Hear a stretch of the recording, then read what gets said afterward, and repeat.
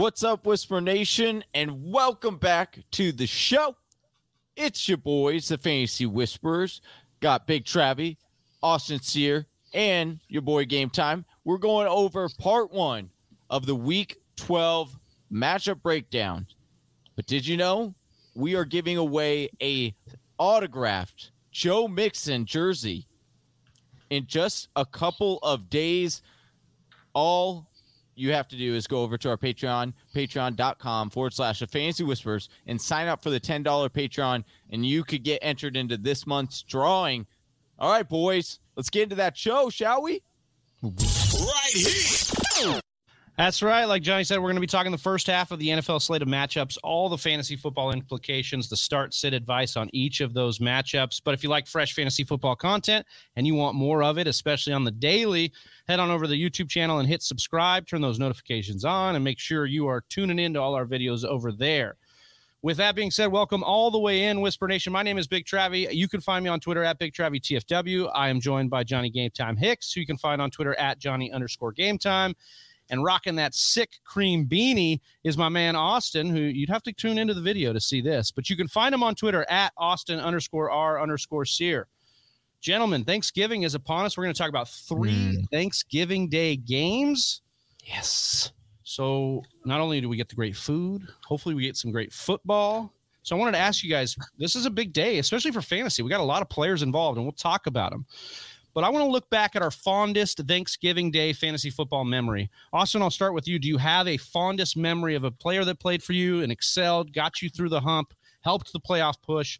Anything coming to mind here, or just a player you enjoyed watching multiple Thursdays? You know what? I'm taking a little bit of a side answer on this one, but because it is Thanksgiving and I am a Green Bay Packers fan, it's just always nice to watch the Lions lose.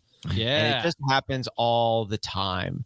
So my Packers oftentimes get to play against them. It's not an actual tradition. It just lines up oftentimes like that. And I've usually got a couple of Packers players. So anytime I get to see a Packers player of mine on my own roster go off while simultaneously beating the Lions, I'd be lying if I said it didn't bring a bit of joy to my heart, Travie.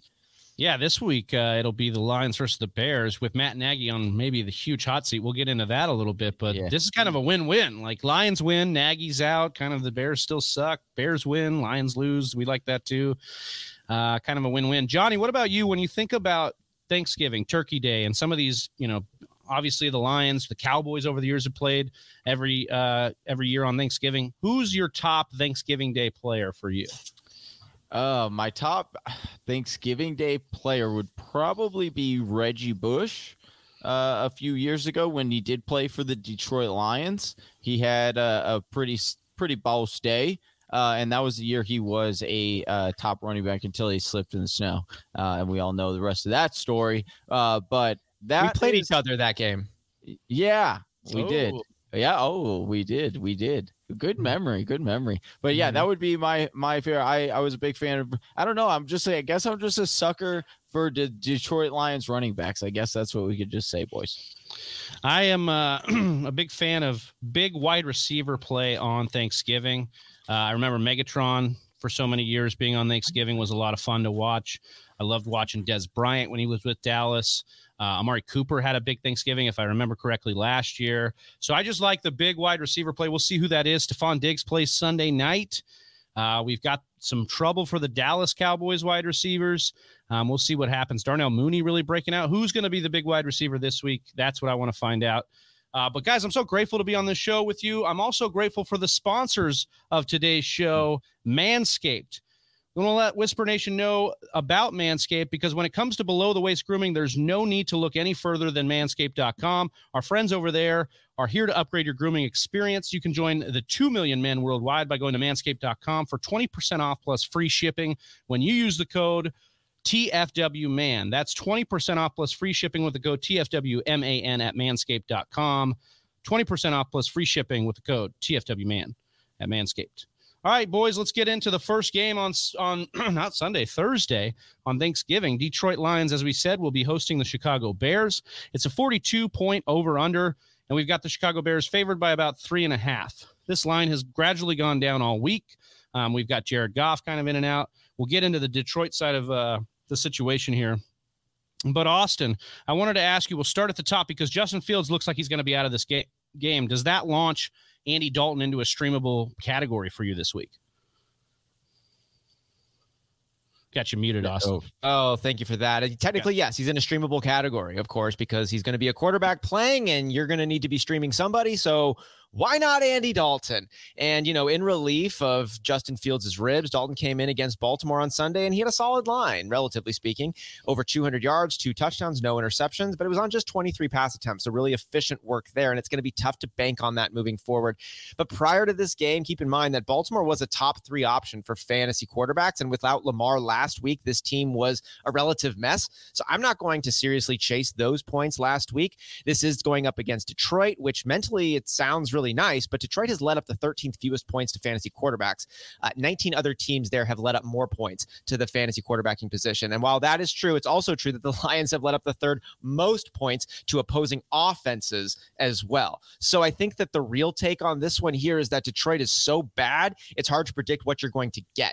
Versing Detroit means people who usually don't score are going to have a chance to score. It's kind of like when you played that rollover team for your homecoming matchup in high school. It's like, let's let everyone get some action on this one. Oh, that 3rd string running back doesn't get a lot of chances to score. Let's put him in and get a touchdown in front of his grandparents. So I see when you play Detroit, that's kind of what you end up getting. So people are going to score, but it might not be the tip of the spear for the offense. And right, wrong, or indifferent, Andy Dalton is kind of at that tip of the spear for the Bears this week, Travis. So I'm streamable, but not. If you're looking to stream Andy Dalton this week, you're a special kind of crazy playing fantasy football, right? What on earth? You listen to country music. Yeah, well, something. Because there's they have a song like that. Even country music listeners are even getting a little more credit than the guy streaming Andy Dalton. I just think you're asking for trouble at this point. So as Austin eloquently put there, Andy Dalton looking like a trap here. Does that mean his pass catchers are a trap, Johnny? Because Darnell Mooney is absolutely on fire right now and breaking out. He's been money. Can we expect to count on more of that? Yeah, Darnell Mooney looking pretty solid. Had his 2nd game last week, boys. Over 100 yards receiving. Had a whopping 16 targets. 16 targets, season high for him, career high. Obviously, not very many wide receivers get 16 targets on a game basis, but Darnell did. And I do think, similarly to how Andy Dalton is a trap, I do believe that Darnell is a trap. I would not chase the points on this one, even though it does look like it is a good matchup on paper against Detroit. But actually, Detroit on defense, at least their cornerbacks have been pretty solid. 2nd fewest receptions allowed to the wide receiver this season, as well as since week 8. They have only given up the 4th fewest fantasy points to the wide receiver position. So I am going to stay away. I'm going to just enjoy this game on the couch with a little turkey, boys, and watch this game. But I'm not trying to start down Darnell or chase the points with Marquise Goodwin, even though he had a good week last week as well. And then Allen Robinson not looking like he's going to play, guys. Yeah, Allen Robinson, that's probably better for those that own him, because then you don't have to worry about trying to chase them. Just don't. All year. You get to just get rid of it. Yeah. I think if we're looking at this after what Austin and Johnny have said here, probably the guy we have the most confidence in starting this week is David Montgomery. 15 touches in back-to-back games since returning for injury, double-digit carries in every game that he's played this year, and he's got 4 yards per carry in 4 of 6 games, and he's averaging 4 yards per carry on the year. Dalton back in at QB, Nagy's seat the hottest it's ever been, and facing a Lions defense, giving up the fourth most rushing yards per game. Monty looks to regain form in this matchup. I think it's a really good spot for him. Travis, speaking of Matt Nagy being on the hot seat, did you catch the crowd reaction out of the Chicago Bulls arena? Not just the Bulls. Now they're chanting it at his son's football game, dude. Oh, I didn't see that one. Yeah. So, they're chanting it at the Bulls game. They're also chanting it at his son's football game, which is kind of like, guys, come on.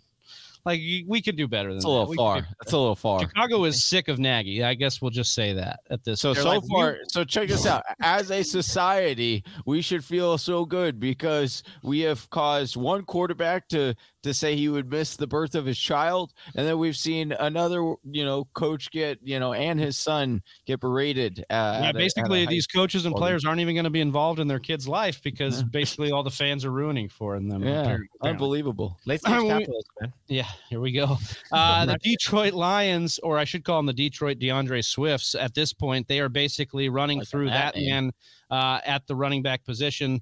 Before we get into Swift, who we know is, an auto start, but we wanted to point out some of his, some of the good things looking good for him down the stretch. Hawk had a bounce back week, and he's been the most polarized, or one of the most polarizing tight ends we have in the game right now, always shining a light on the volatility of the position. Right. Austin, I ask you, would you rather keep Hawk the rest of the year, or are you looking to trade out of Hawk because you just can't, you're pulling your hair out? Well, this is the thing I think that's interesting about TJ Hawkinson is his playoff schedule. And I'll get into that in just a second. But to paint the context there for Hawkinson, we talk about his volatility. And he's almost like I've compared Hawkinson over the last couple months to a lot of different tight ends. It was a broke-ass Travis Kelce last week, feeling a little bit more like a Mark Andrews this week, a poor man's Mark Andrews with that volatility on that side. But he's in that tier. He's not a tier 1, maybe not even a tier 2 based on the offense, but he's got so many of these boxes that he checks regularly. He's physically superior for the position. He's got no real competition behind him. It should be an automatic set of points for Hawkinson like every single week, but he's just been inconsistent. Like he's the number 5 tight end in PPR and he's the number 10 tight end in standard. And that kind of points there a little bit about how well Detroit is able to actually move the ball. Hawkinson's averaging about 50 yards per game, coming from 7 targets per game. That's not bad. And he's had some really, really bad down games, where it's like 0 catches. So that's going to drag those averages down a lot. He's number 3 in targets for tight ends overall, number 6 in yards overall. And that's pretty rare to have an ability with an actual ceiling at the tight end position. Like he's not a Dan Arnold. He's not a CJ Uzomah. Like he's actually really physically skilled. He's a really good football player and pass catcher. The concern though, when you ask me the question, Travis, do you want to keep him or do you want to trade him? I would honestly try to trade him right now if you can get somebody who's excited about TJ Hawkinson, and that's because of his playoff schedule. You've got Seattle in the championship, Atlanta before that, and Arizona is your first playoff matchup there in week 15. Seattle is your best matchup, but they aren't cake against tight ends with 10 teams allowing more points to the position. Atlanta is tougher against tight ends, and the Cardinals are the best defense in the NFL against tight ends, allowing just 5.7 points per game. So I'm trying to get rid of that if you can get some value, if you're set up for the playoffs. Like Hawkinson seems like a nice playoff piece, but he kind of low-key isn't. Actually, I would try to move on and bolster up your squad in another area. He's been a slight disappointment, but you're still endeared by TJ Hawkinson, but that charm is going to fade if he sinks your playoffs, and there's no strong logic, and there is strong logic pointing that's a real possibility. So that's a great take there to look at the playoff schedule, especially for our contenders. If you're ready to kind of fortify that playoff schedule, look to move Hawk off for another piece if you can here. Johnny, quickly, we look at Swift and we love what we see, and now he's starting to get that real bell cow volume that we were afraid he couldn't get with Jamal Williams in the lineup, plus the schedule looking really nice as well for Swift. Yeah, boys, swifting into 6th gear, as we like to say on the show. At least I like to say on the show. Check this out.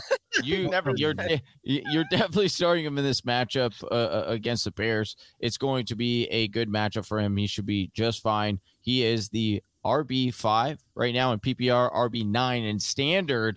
He's got 6 touchdowns on the seasons, back-to-back games with over 100 rushing yards. He has been just, oh my gosh, that breakthrough run.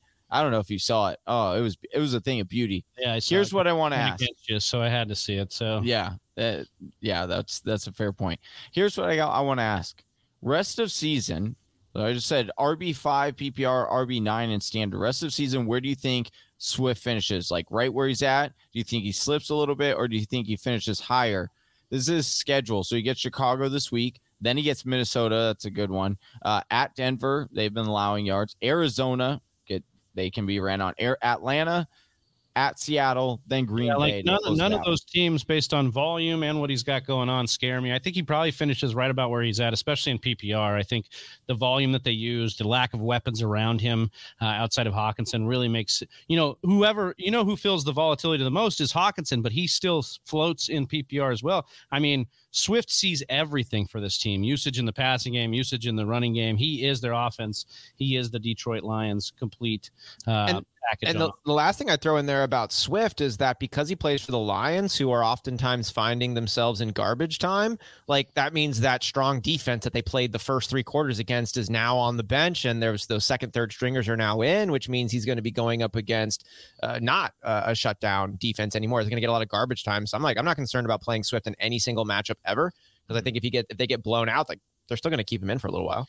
So this is an interesting point. I know we didn't want to spend a ton of time on this, but Johnny brought it up. Like, would you rather have Kamara? Would you rather have some of these top guys that are struggling or injured right now than Swift? And I'm not trying to let Johnny bang his chest a bunch on Swift here, but I do think there's an interesting question. Like, if you are struggling and you house one of these injured guys, like Saquon working back from injury, Alvin Kamara, we don't know when he's coming back. Patterson, high ankle. Well, that's a little bit different, but you know what I'm saying? Like, some of these guys we can go and acquire a Swift because the name value isn't as great because he plays for the Lions. Are you doing that because his availability is there and the schedule looks great? Like Kamara, I think is the one I would ask. Like, if we're sitting in the middle of the pack in my league, am I going to ditch Kamara for the next 4 weeks with, or next 3 weeks of Swift to try and make it in the playoffs? I'd rather have Swift. Yeah, I think I would too. I would rather have Swift. Best ability is availability, man. That's what. Yeah, and realistically, I hate to say this, but like, what's the difference between the Saints offense and the the Lions offense? Like, at least defense, game flow. Yeah, no difference in offense. No difference. Yeah, not really. Yeah. So really. That's the only thing. The team dynamic might be a little bit better, but yeah, I agree with that. Right. All right, we'll move on to our second day and maybe the more powerful or potent game on the slate that we're looking at for fantasy football purposes. The Dallas Cowboys look to rebound after their loss to the Chiefs last week against the Las Vegas Raiders. It's a 50.5 over under with Dallas favored by 7 at home. I got to start with our tight end savant here again, Austin, and ask you about Waller. He had a productive week last week. He seems to be kind of sneakily warming up as far as usage is concerned. How do we feel about him this week after a productive week 11? Yeah, we've liked to say that he's been a bit up and down this season, but he's really more of like, unfortunately, chill than explosive. And I say this way because even in his worst games, there are still real positives to take from the performances. 2 weeks ago against Kansas City was Darren Waller's worst game of the year with just 24 yards receiving, but he had 7 targets. And 10 targets was the most by any tight end that week overall. He averages almost 9 targets per game and 5 targets in week 5, where he had his fewest on the year. With Ruggs out, with Gruden out, Waller is one of the few consistent and familiar pieces for Carr in the Raiders organization. I can't even say in Las Vegas because that city too is basically brand new to Derek Carr. I like Waller this week against Dallas, who has led up the 8th most points at tight ends in what is right now Vegas calling a 50.5 point over under, with Las Vegas expected to be down and chasing points through the air. Yeah, Johnny, I was wondering, we know we can trust Waller. Can we trust Josh Jacobs? He's seen decent usage, hasn't really hit a ceiling, kind of been a floor play RB. Are we liking him here at all?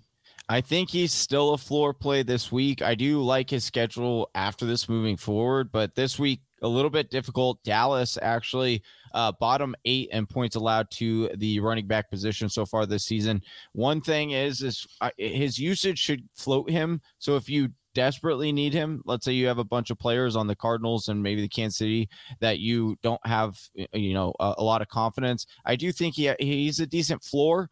He's seen 16 targets. He's getting a lot more usage in the passing game, what we've been asking for pretty much his whole career. So 16 targets in the 3 games since the bye week. So he's getting both that and with the rushing opportunities, he should have enough where, and Dallas, though, not giving up. So don't expect a touchdown or mega boss day. But I do think if you need him, then you could use him. The question in our show notes that was assigned to me was, are we interested in anything else? The short answer is no.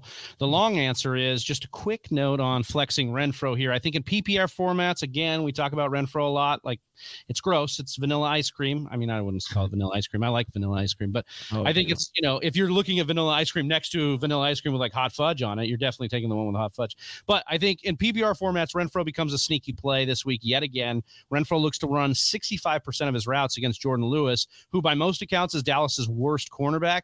Last week was only Renfro's second game under double-digit PPR points this year. So I do think he's going to regain a little bit of composure this week, but again, not really much of a ceiling play. The ceiling play is what we tend to expect out of our Dallas Cowboys. Unfortunately, they're a little bit banged up coming off that, 2-point game out of Dak Prescott. And now we have CeeDee Lamb concussed. He's got an outside shot to play. If he does, what do we feel about these passing options? Who do we like? What if he doesn't? So if we look at CeeDee, Stephen Jones was quoted today as we recorded this, that saying he has a chance to play. I would imagine he doesn't play. It's a quick turnaround here for Thursday night.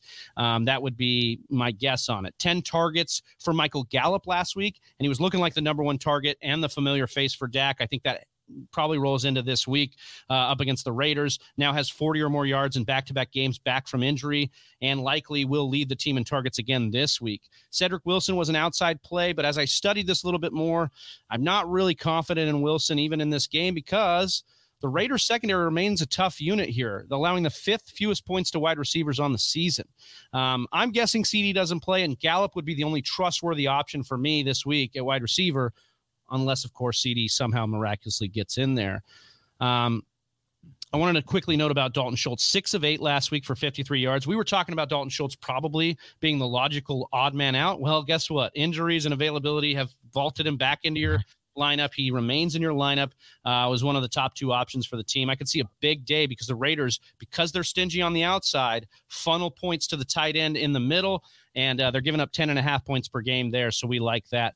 Austin, the meat and potatoes on this Thanksgiving Day of this offense had for years been Zeke. It's gone through its phases with there. Zeke is going through his phases with an injury. Are we concerned about Zeke here and moving forward? I could pontificate on this situation for literal hours, Big Travie, but you as a fantasy manager are stuck with a couple of binary questions and decisions. You have Zeke. Cool. Good for you. Yeah. Do you start him Thursday or do you bench him? That's the ultimate question, right? And as always, you start your best lineup. If you have someone better than Zeke, hey, good for you. Nice. Yeah, right. But that's unlikely. So you're going to be looking at starting Zeke or not. You're going to play him is my recommendation with the expectation of him doing 70% of what you would normally expect. So if you think he would normally get 100 yards and a touchdown, I would expect to get 70 yards and now a coin toss of being the guy on the goal line right now. So operate accordingly. Pollard has been really, really good. Not good enough to take the job, but good enough to curb Zeke's usage while he is recovering from this bone bruise. And I go a little conservative on those estimations, 70% in a coin toss at the goal line, because if he does more than that, aren't you happy? Right? I love it. It's the philosophical breakdown of fantasy football. We don't say temper expectations just because it's a buzzword. We say temper expectations because if you temper your expectations and then they're outproduced, you feel good, as Austin said. We feel great about what our players do. I think that's the case here. I'm sitting here looking at this Thursday where I have Zeke, a lot of Zeke shares across the board, and I say, I really need to get in the playoffs here. I really need Zeke to eat on Thanksgiving Day. I don't need to be the only one over the plate here eating. We'll see what Zeke does. What are our expectations, though, of Dak Prescott? Can we expect a bounce-back performance here, Johnny? Yeah, not a good week last week, but just like Thanksgiving will fill us up, I think Dak will fill us up with fantasy points this weekend because his matchup super juicy against Las Vegas. Check this out. Over the last 5 weeks, boys, Las Vegas, top 7 fantasy points to opposing quarterbacks or top 7 matchup. And then you look at Dak, just history, just reaching in the tool bag for history here. The last 2 years that Dak played, and remember, he didn't play last year during Thanksgiving because he was dealing with the ankle injury, but the 2 prior years when he played, 37.5 fantasy points and 31.36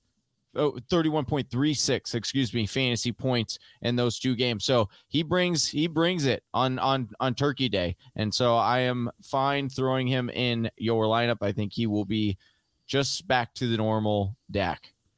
Yeah, wow. We've got Dallas with the highest implied team total per Vegas this week of any team. And that's probably mostly because we've got the Chiefs on bye, but that's what we're dealing with.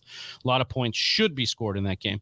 Moving on, the New Orleans Saints are hosting the Buffalo Bills in the Thanksgiving night nightcap. It's a 46.5 point over under. We've got Buffalo favored by 4 on the road here. Austin, are we confident in a better game for Josh Allen? It was kind of like his one of his few down games this year and in the last couple years.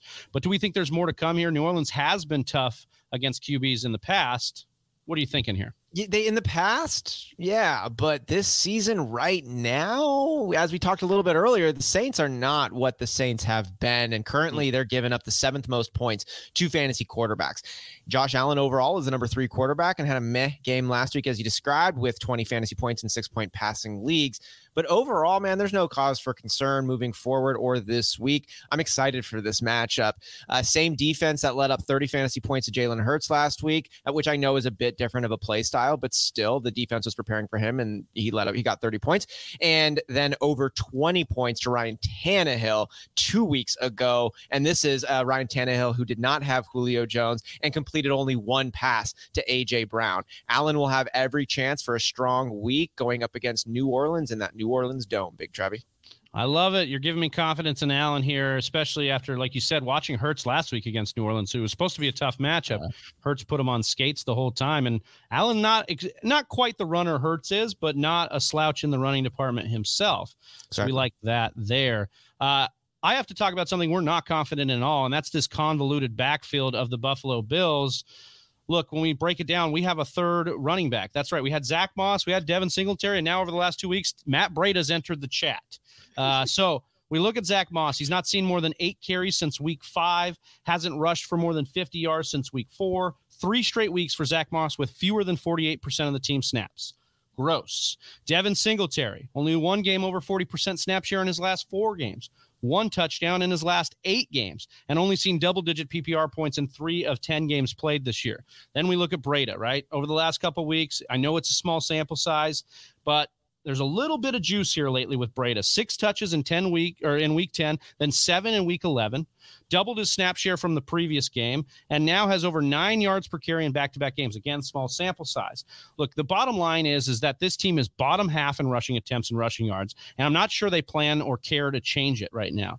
But if we assume rational coaching, maybe they commit to the run as the weather changes and they want to take pressure off the defense. We saw Indy really put it to them last week. I can understand stashing all 3 of these guys for different reasons, to see if something reveals itself prior to the playoffs, but none can be trusted until further notice. That's just my personal take on the Buffalo Bills backfield, but I think we're kind of in agreement on that there. Johnny, I wanted to ask you about Dawson Knox here, if he's established himself as the number 2 role in the offense again in the passing attack. We know what Diggs has done. Diggs climbing back into that top wide receiver conversation, or top 10 wide receiver conversation. But what about Knox here in a tough spot? Yeah, so I got a bold call here, boys. Another bold call.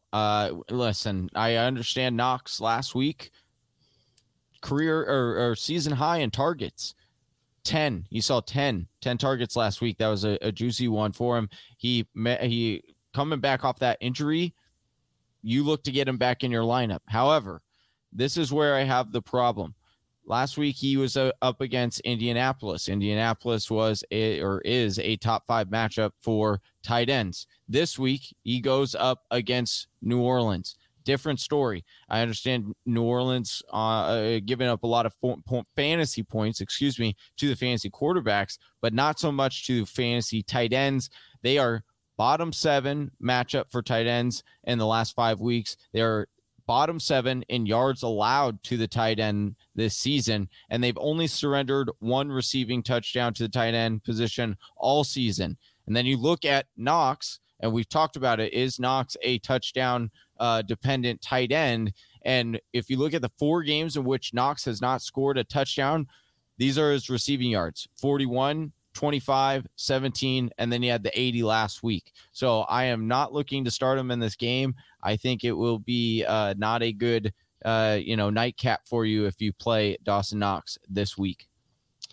Austin, when we started to put the show notes together, obviously we're on a condensed week because of Thanksgiving. We thought it looked like it was going to be an Ingram game here again. That could still be the case, but he's missed back-to-back practices now. So the Saints could be without Alvin Kamara, could be without Mark Ingram. But I wanted to talk a little about Ingram if he goes, and if we can feel comfortable trusting him in our lineup here, Austin. If he does go, I am somebody who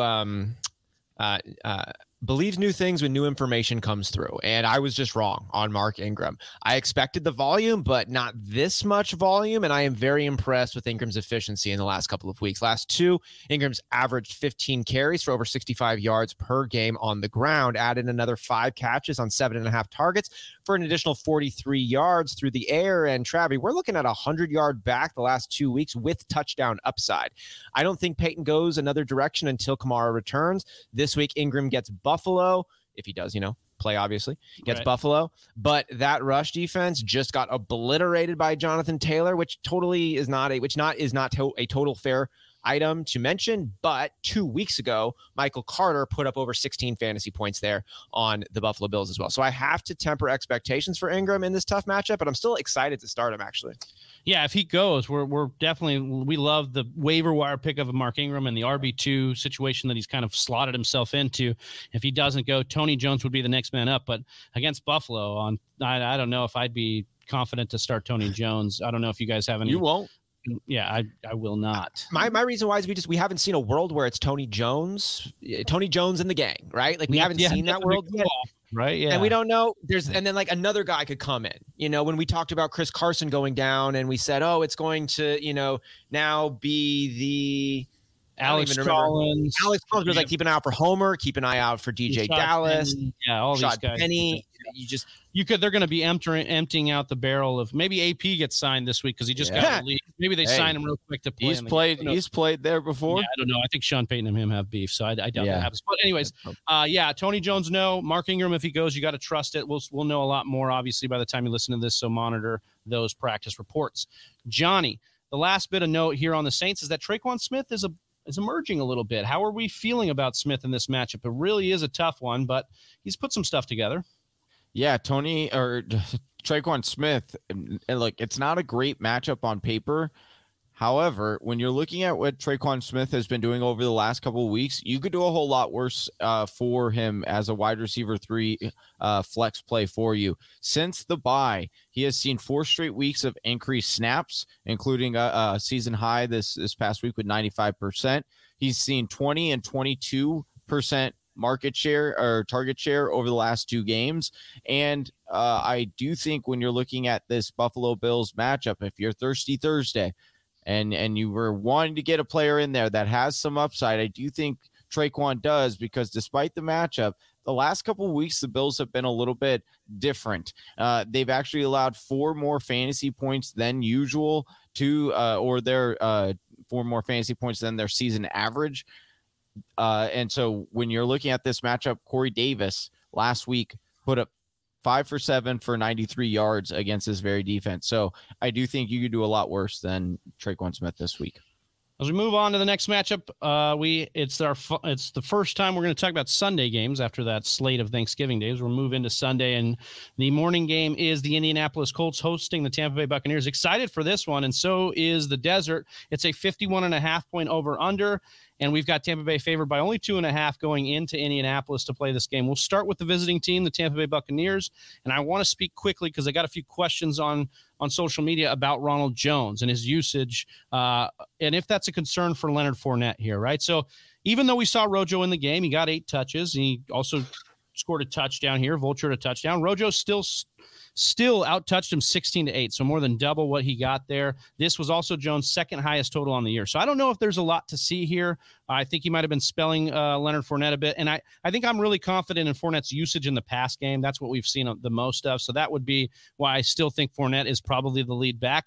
But this is an absolutely tough spot for either back, and specifically Leonard Fournette against Indy. They're now the number 1 ranked defense against fantasy football running backs, but if you can't afford to bench him, like if you can afford as Austin said, if you have somebody better than Leonard Fournette, congratulations, you've made it through. You're winning fantasy football most likely.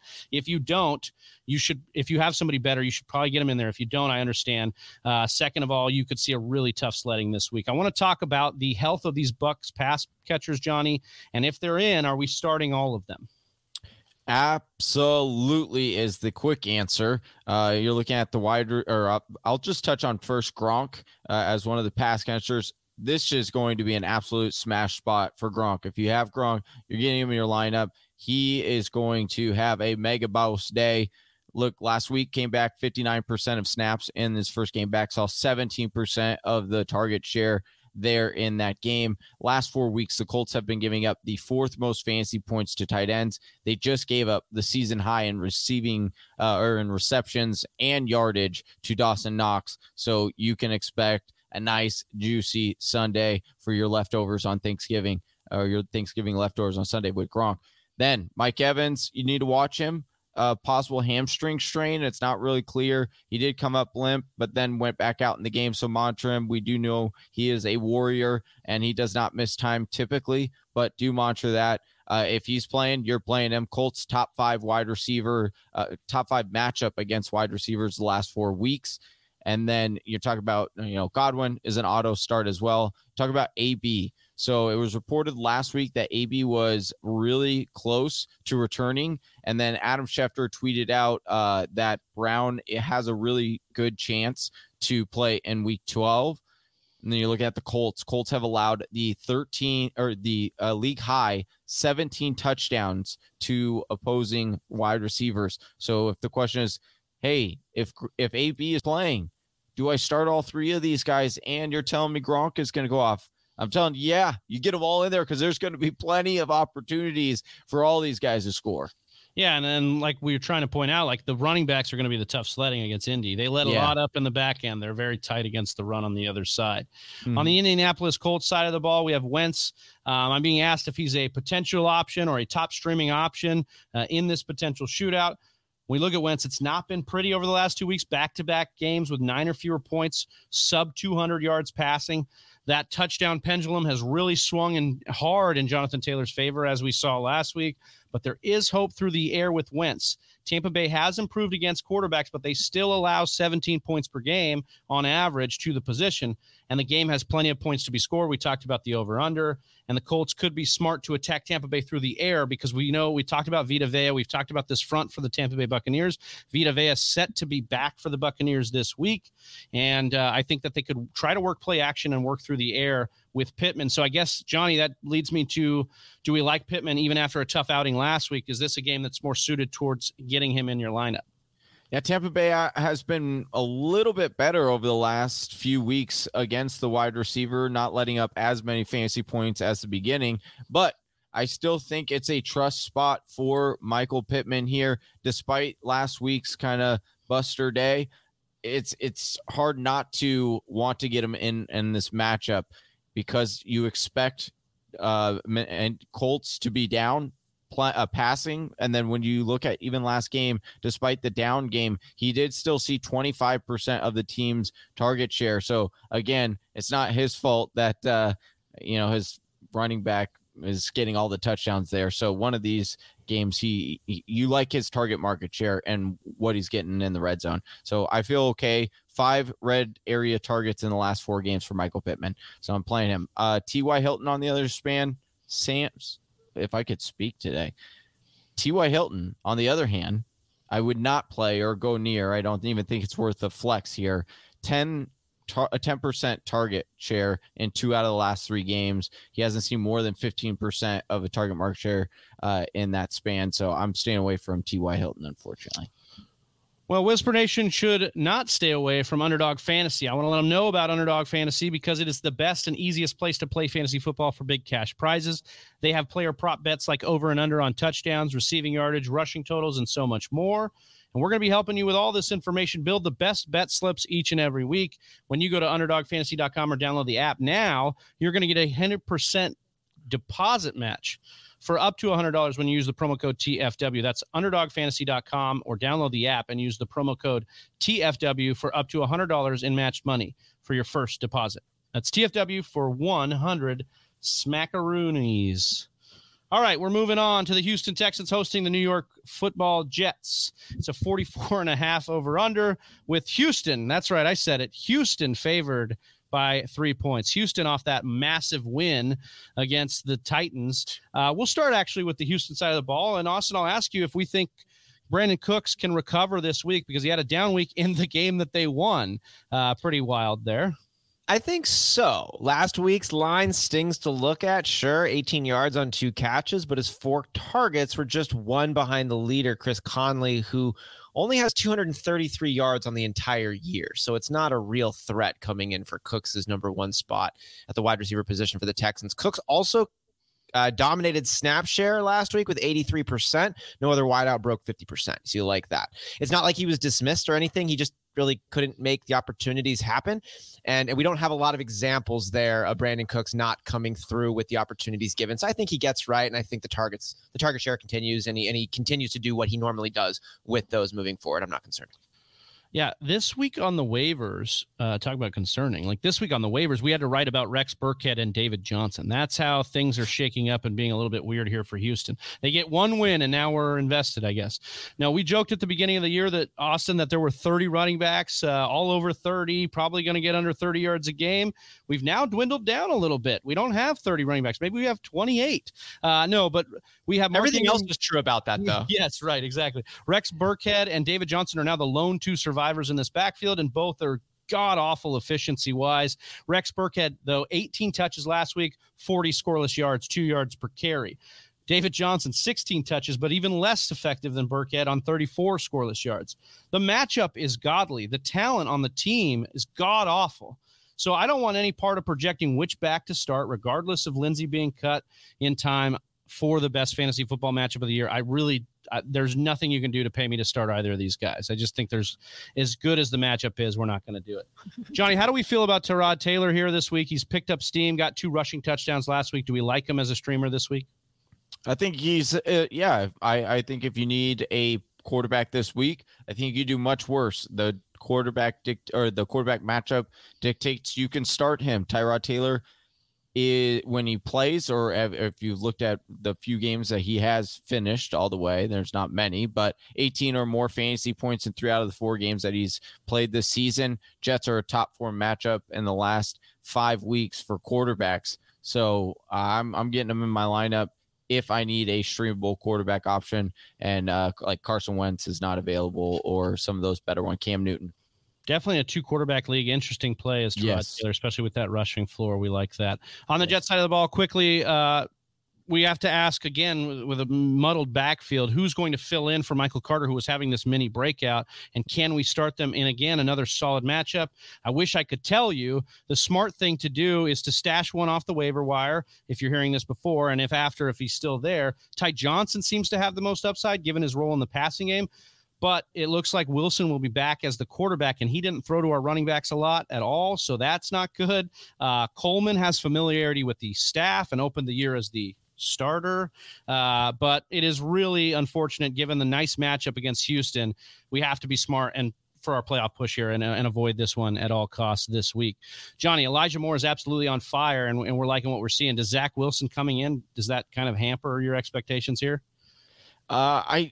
I think it's going to be okay. I get what you're saying. Maybe if you're in a position where you can't necessarily risk a loss, then I can understand not wanting to necessarily get Elijah, or you don't want to gamble on that. But I will say it is a prime, juicy matchup, so he should be fine this week. Houston allowing the second most fantasy points over the last 5 weeks to opposing wide receivers. Then you look at what Elijah Moore is doing over the last few weeks. He's been more than just breaking out. He saw 32% of the target share in week 11. Again, that was with Joe Flacco, a different quarterback, but still that means that they're scheming him more. And we already know how explosive he is, so he can get open. He's got 4 touchdowns in the last 3 games.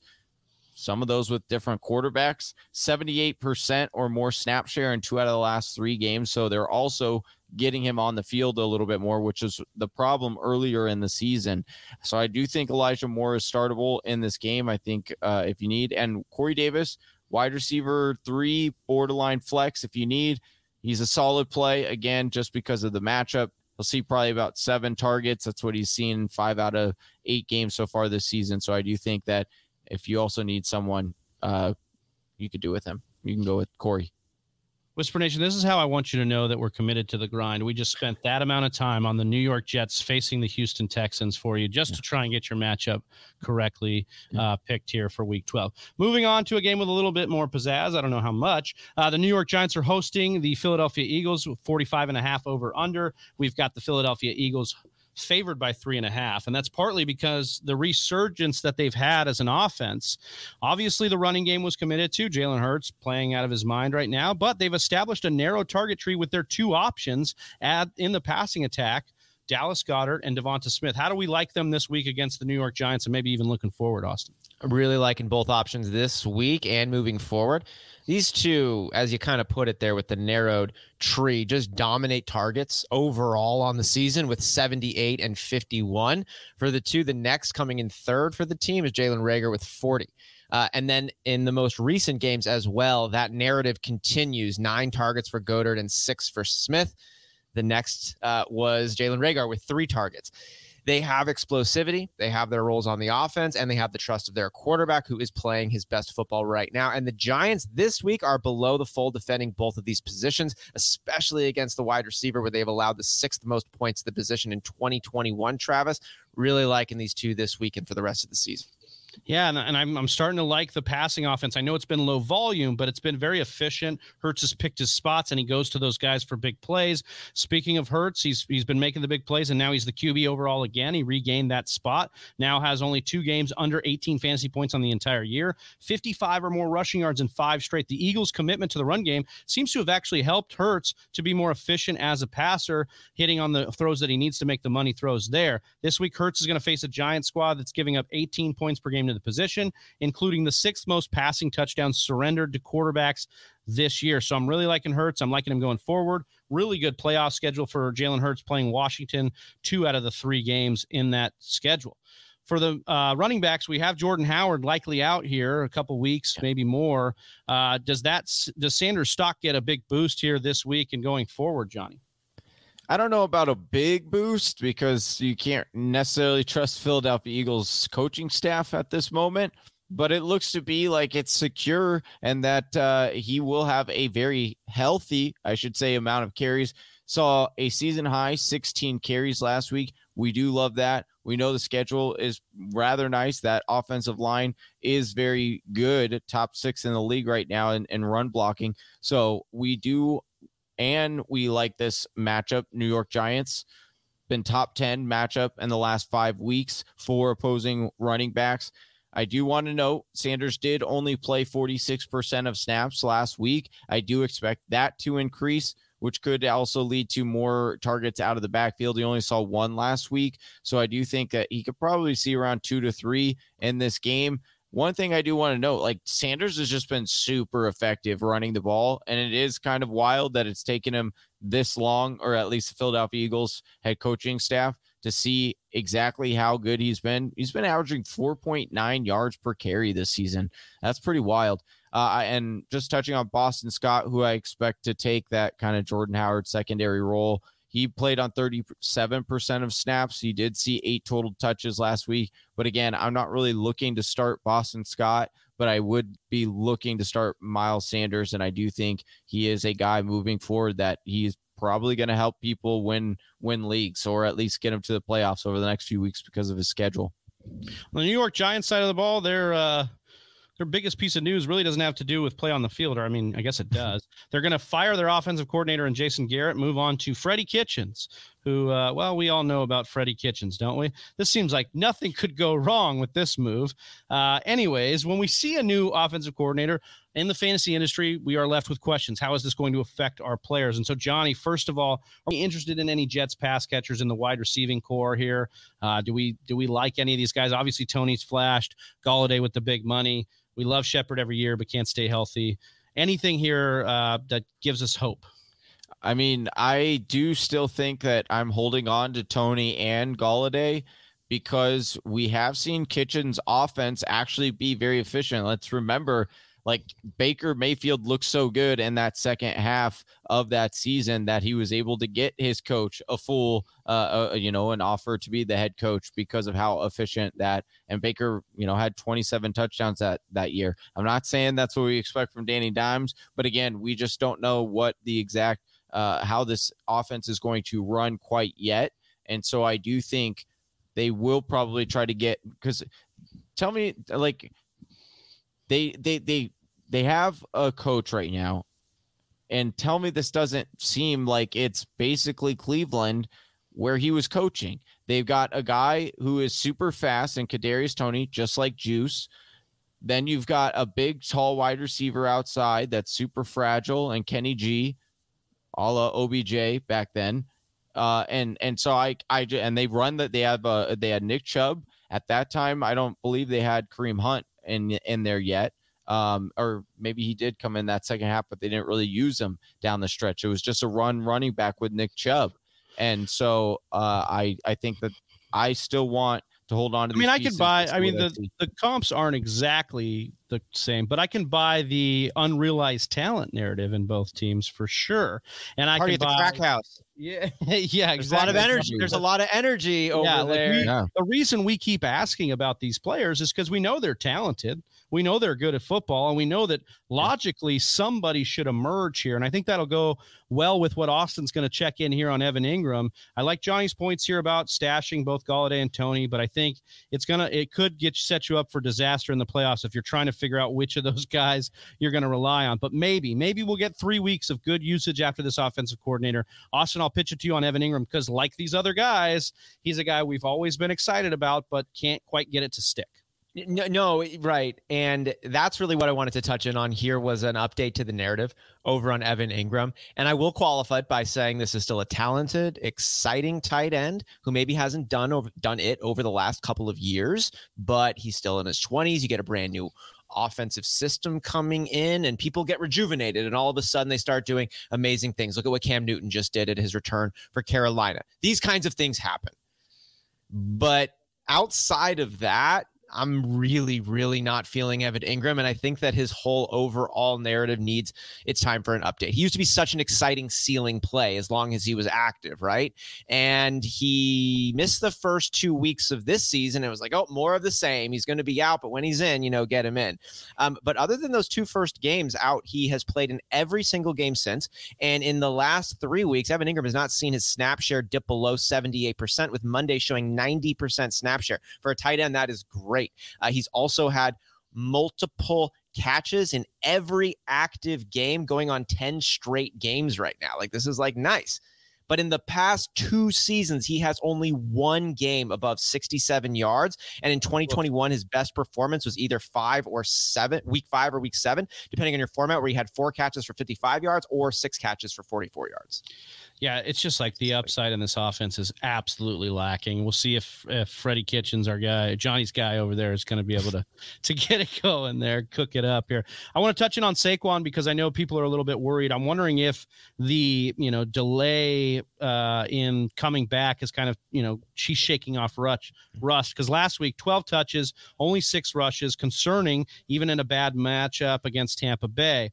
Hopeful that here's my thing. Logically, I think for an offensive coordinator change, we'll see a commitment to the run. I'm hopeful that's what we'll see. I don't know if they're logical enough over there in New York, but we'll see a commitment to the run. We'll get Saquon featured a little bit more. Obviously, I think that would benefit those Saquon owners there. Philly is allowing just under 20 points per game, which is a nice sign for our bell cow in Saquon here.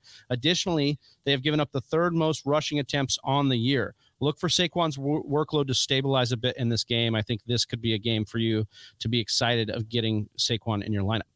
Our next matchup is the Miami Dolphins hosting the Carolina Panthers. It's a 42.5 point over under here with it's a penalty kick. Basically, it's a pick 'em at this point between the two. They, as when I made the notes here, I don't know if it's adjusted at all there. When we look at the Cam side of the ball, Austin, you alluded to it. Just the last matchup, Cam in his first game back as starter, typical Cam-like stat line that we're used to seeing. Threw for 2 touchdowns, failing to throw for over 200 yards, and ran 10 times for 48 yards and a score. But although, I don't know what to make. I think he's worth a stream again this week because of the upside. And Miami's a good matchup here for him. 19.3 points per game allowed. That's the 5th most in the NFL right now for fantasy quarterbacks. So I think there's juice there. I just don't know. I mean, Vegas is having a hard time projecting this too because I don't think they can pick a favorite. I mean, like last year, we said right, last you're going to have these games. And as many 25-point games as he did single-digit games. Right. And I think Johnny was talking about this on the Windy City Breeze podcast we did earlier today. I think you're going to have these games. He's got a decent schedule down the stretch here. I wonder if he's going to get some managers in trouble who make the playoffs with him as a streamer and then get into a game where they're kind of deciding who to start here. He has a rough playoff schedule, but I think this is a game where you could trust him if you're looking for a spot start here and rolling the dice here. Johnny, did Cam Newton revive DJ Moore, and can we expect that going forward? Oh, he revived him. All right. He revived him like a patient having a heart attack gets revived on Grey's Anatomy. Am I right? I've seen it, but yeah, sure. Right, well, I like the windup. Jade's got you watching Grey's Anatomy, huh? Yeah. Reruns on Netflix, bro. Yeah. Dude, so many seasons. They're all there. But DJ Moore coming out a survivor. He's a survivor. 25% market Get share. seasons of that too. Even with Cam Newton. So even with Cam Newton as the quarterback, still seeing 25%, had the team high in as far as the wide receivers go in receiving yards, and he got the touchdown. Miami allowing the second most receptions to wide receivers this season, and allowing 14 touchdowns to opposing wide receivers this season, even though they've been like kind of weirdly, like they play to their competition is basically how that defense has been. And based on how teams have played Carolina last 2 weeks, I do think that it's still okay to put DJ Moore in your lineup. Yeah, I think DJ Moore belongs as somebody we're happy we held through this to see what Cam could get him to do, and we're seeing it. He had to get home though. He had to score a touchdown, but when guys get volume, we expect them to eventually score touchdowns. So that's kind of what we're looking at with DJ Moore. On the other side, we have the Miami Dolphins. I wanted to touch in quickly on Gaskin's outlook because after a nice performance against a terrible Jets defense last week, he had his second best performance of the year, 26 touches, over 90 scrimmage yards, and a score. I think Whisper Nation is going to be excited to have trusted him and see it pay off. But beware of this Carolina rushing defense as you got to try and trust Gaskin again. Carolina, one of only 10 teams to allow 5 or fewer rushing touchdowns on the year, but that's not even where they're strong. Even more worrisome is they have allowed the fewest receiving yards to running backs, and Gaskin has been used quite a bit as a pass catcher in this offense. So I'm really hesitant to get Gaskin in my lineup. You might be stuck as he's your firm flex for a lot of teams out there, or even an RB2 in some formats. And he does get there in PPR, but this is a tough one for him. Speaking of tough, we don't like this secondary for our guys, Waddle, Gesicki, and then a potential Will Fuller return. Austin, how do we feel about these guys against that tough Carolina secondary?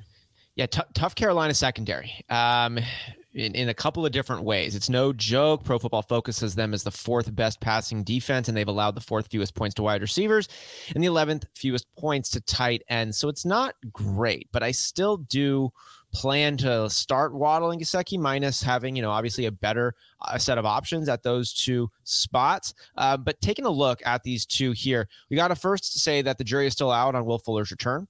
But even if he does return, I'm unclear of how much of an impact that will make on the other pass catchers immediately upon him coming back. Waddle stands alone right now at the wide receiver position and right next to Gesicki as the main veins of this passing attack. These two have been the top target recipients since Parker went down 3 weeks ago, and nobody had even half the targets of one of these guys the last 2 weeks. With that, Carolina is no joke, as we had said, but this should be a close game, and the ball has to go somewhere, right? There is a real world where both of these weapons have great days, but it's not the best odds given the matchup. But I think that they're still going to get opportunities to make it happen. We'll see how well Carolina is able to shut that down. It's a coin toss. I'm not feeling great about it, but I understand if you're going to go ahead and start them anyways. Dude, it's like if the Philadelphia Eagles are the target offense, then maybe the Miami Dolphins are the Walmart version of that offense. Like I feel like Miami parallels them in a lot of ways of just like very watered down version of Philadelphia, right? You got a narrow target tree. You've got a quarterback we're kind of not sure of, but then even more watered down. So questions at the running back position. Yeah, questions at the running back position, cycling through guys, but a much poorer version of that situation. So that's what I'd be looking at with Miami here. But I actually do love the pass catchers, as Austin pointed out here, especially Gesicki, who seems to be just a really nice grab for you as a late round tight end this year. Johnny, any hope in Tua here as a start worthy this week? We know the Patriots have really turned it on Carolina's turned it on defensively lately. Yeah, don't do it. Only the New England Patriots have given up fewer fantasy points to opposing quarterbacks over the last 4 weeks. They have really kicked it in. So I would not recommend starting Tua. Don't chase those points this week. Don't chase them, but we're going to chase the next matchup and our final matchup of the part 1 of this Week 12 slate. The New England Patriots are hosting the Tennessee Titans. This is a 45.5 point over-under. It's in Foxborough, so the Patriots are at home, and they're favored by 5.5 here. Austin, we talked about A.J. Brown a little bit earlier in the show. He is dinged up and headed for a date with the pass defense if he were to make it in this game. How do we feel about A.J. Brown or any pass catcher for that matter against Patriots this week? Yeah, man, I really don't feel good about A.J. Brown in this one going up against the Patriots defense that has traditionally and recently done a really good job of eliminating their opponent's best pass catching weapon. Taking a look at the last month of the wide receivers, the pass defense has been tasked with addressing. Week 8. Best performance of the bunch I'm about to mention. Keenan Allen, decent day, 6 catches for 77 yards and a touchdown, but it's worth noting he had 11 targets, caught about half of them. Week 9, DJ Moore, 3 for 7, 32 yards. Week 10, Jarvis Landry, 4 for 5, 26 yards. Or maybe you thought it was Donovan Peoples-Jones, 1 for 5, 16 yards. Week 11, Kyle Pitts, 3 for 5, 29 yards. So they just do a really good job at shutting folks down. And A.J. Brown, what I'm kind of looking at him is he needs to have a bone thrown his way to go off, either like a soft matchup, he needs to have perfect health, or having just a really well-balanced, humming along offense. He doesn't have any of those things right now, and I'm not going to recommend benching him, though, as they just might force him the ball, but really temper those expectations. And if you do have another option, I would give that serious consideration. I know there's a lot of reasons to say that A.J. Brown looks really good right now, but there's a lot of tall challenges that are casting some pretty large shadows on those strengths. Yeah, man, I just think it's a no-brainer here. They lost Derrick Henry, right? They don't have Julio. It's all going to be focused on A.J. Brown if he does go, right? Like it's a stacked deck against him, as Austin put well there with all those previous matchups. Johnny, we don't like any of these Tennessee backs. We talked about them as potential waiver ads. Obviously, AP got cut. Donta Foreman was supposed to be the hot newness, and then it was Dontrell Hilliard. So like now we've got everybody. I mean, I think Austin might try out for running back here with the Titans this week. Any of these backs that we like? You didn't hear Bill Belichick talking about how Dontrell Hilliard was the next Derrick Henry this week? Mm-hmm. No, I'm just kidding. I'm just messing with you. No, I'm not going anywhere. We don't know what's going on in this backfield, who's going to be getting the dominant target or the receiving work. Like we thought it was 1 week. It was like almost like you know how football players, when they think they have like a running back or a wide receiver squared up, a cornerback, and they go to tackle him, right? And then they just do the little leap, the whoop, right over, and they're hugging ghosts. That's what it's like when we're trying to dictate what this running backfield is right now, because we're not sure. They're just trying to replace Henry any way they can, and they're just throwing bodies in there for carries. It's getting ugly in that backfield for the Titans, but it's warming up in the backfield for the Patriots here, Austin. Maybe this week the answer to Harris versus Stevenson is actually yes. Maybe that is where we're at here. I think both backs are a fine stack this week. Both likely in for double-digit carries and efficient performances. You like that? Moving forward, all of the markers are indicating that maybe Stevenson is the back with the upwards trajectory and who might become the 1A in this backfield. And we might even already be there. You heard me last week say that while Stevenson was the RB18 in overall elusivity, which is great, Harris was doing even better as the number 8 overall. But after last week's blowout in the first game, Stevenson outcarried and also outran Harris in a match where both backs were active and healthy. Stevenson moved up the overall elusivity rankings to number 9, just one spot right behind Harris. So if we look overall, they're about dead tied in productivity, but Ramondre has been the back to start the last 2 weeks. Once where Harris was out, but then again where they were both active and in. I think it stays close, but I think Stevenson ends up pulling away, and he's already begun that process, Travis. Yeah, I'm with you on that. I think it's just a matter of time, but I think for now, in games like this where they have a favorite, you could be looking at worse options than flexing a Damian Harris in there and hoping for a touchdown against a team like Tennessee that they should handle. When we look at this wide receiving core, I know Kendrick Bourne was a hot waiver wire ad, but he's got no game over 5 targets since week 8, only cleared 75 yards once in the last 5 weeks. In fact, Kendrick Bourne, Jacoby Myers, Nelson Aguilar, we kind of have the same tune with them. We know Tennessee's allowing the most points per game to the position, but good luck figuring out who to trust. Mac Jones is doing an excellent job of spreading the ball around. No Pats wide receiver seeing over 7 targets in the last month. If you had to choose one, I think I'd lean Bourne. He's averaging 17 yards per reception compared to 9 for Jacoby and 13 for Aguilar. And I do think if you're trying to flex Bourne in, what the heck flex, a desperate flex here to try and get him in there. I think this is the matchup you could try and do that with. When we look at Hunter Henry, he had his floor game last week, but Johnny, are we still confident putting him in our lineup here? No, not at all. Do not put him in your lineup. Don't fall for another trap. He hasn't finished higher than a tight end 18 when failing to score a tight end this season, boys. And then you just look at this matchup. Guess who doesn't give up tight end touchdowns? And that would be Tennessee. Bottom 12 in fantasy points to the tight end position. And then they've only allowed 43 receptions and 3 touchdowns surrendered all year to the tight end position. So it doesn't seem like it'll be a good week for you to start Henry. So I would not play him. Well, that does it, guys, for our part 1, our special Thanksgiving Day episode here. Hopefully you got all you needed to get the first part of the matchups and get what you need for those lineups. But we will get you part 2 if you subscribe anywhere you get your podcasts. If you have any further lineup questions past that, make sure you're subscribed and tune in at an hour and a half on YouTube on Sunday morning. And you can also check out thefantasywhispers.com for all of our weekly rankings. For Johnny Game Time Hicks and for Austin Sear, I'm Big Travie. We're the Fantasy Whispers. Happy Thanksgiving, everybody. We're out of here. Peace. Peace. Happy Thanksgiving. Happy Thanksgiving. Right here. Thanks for listening to the Fantasy Whispers matchup breakdown episode. If you want a specific start-sit question answered, just make sure you join us live 90 minutes before kickoff on the Fantasy Whispers YouTube channel. And if you want to join Whisper Nation, as well as get special Discord access, get signed up for our monthly jersey and card giveaways, as well as extra access to extra content, make sure you check us out on Patreon, where you can get access to all of that. That's www.patreon.com/The Fantasy Whispers.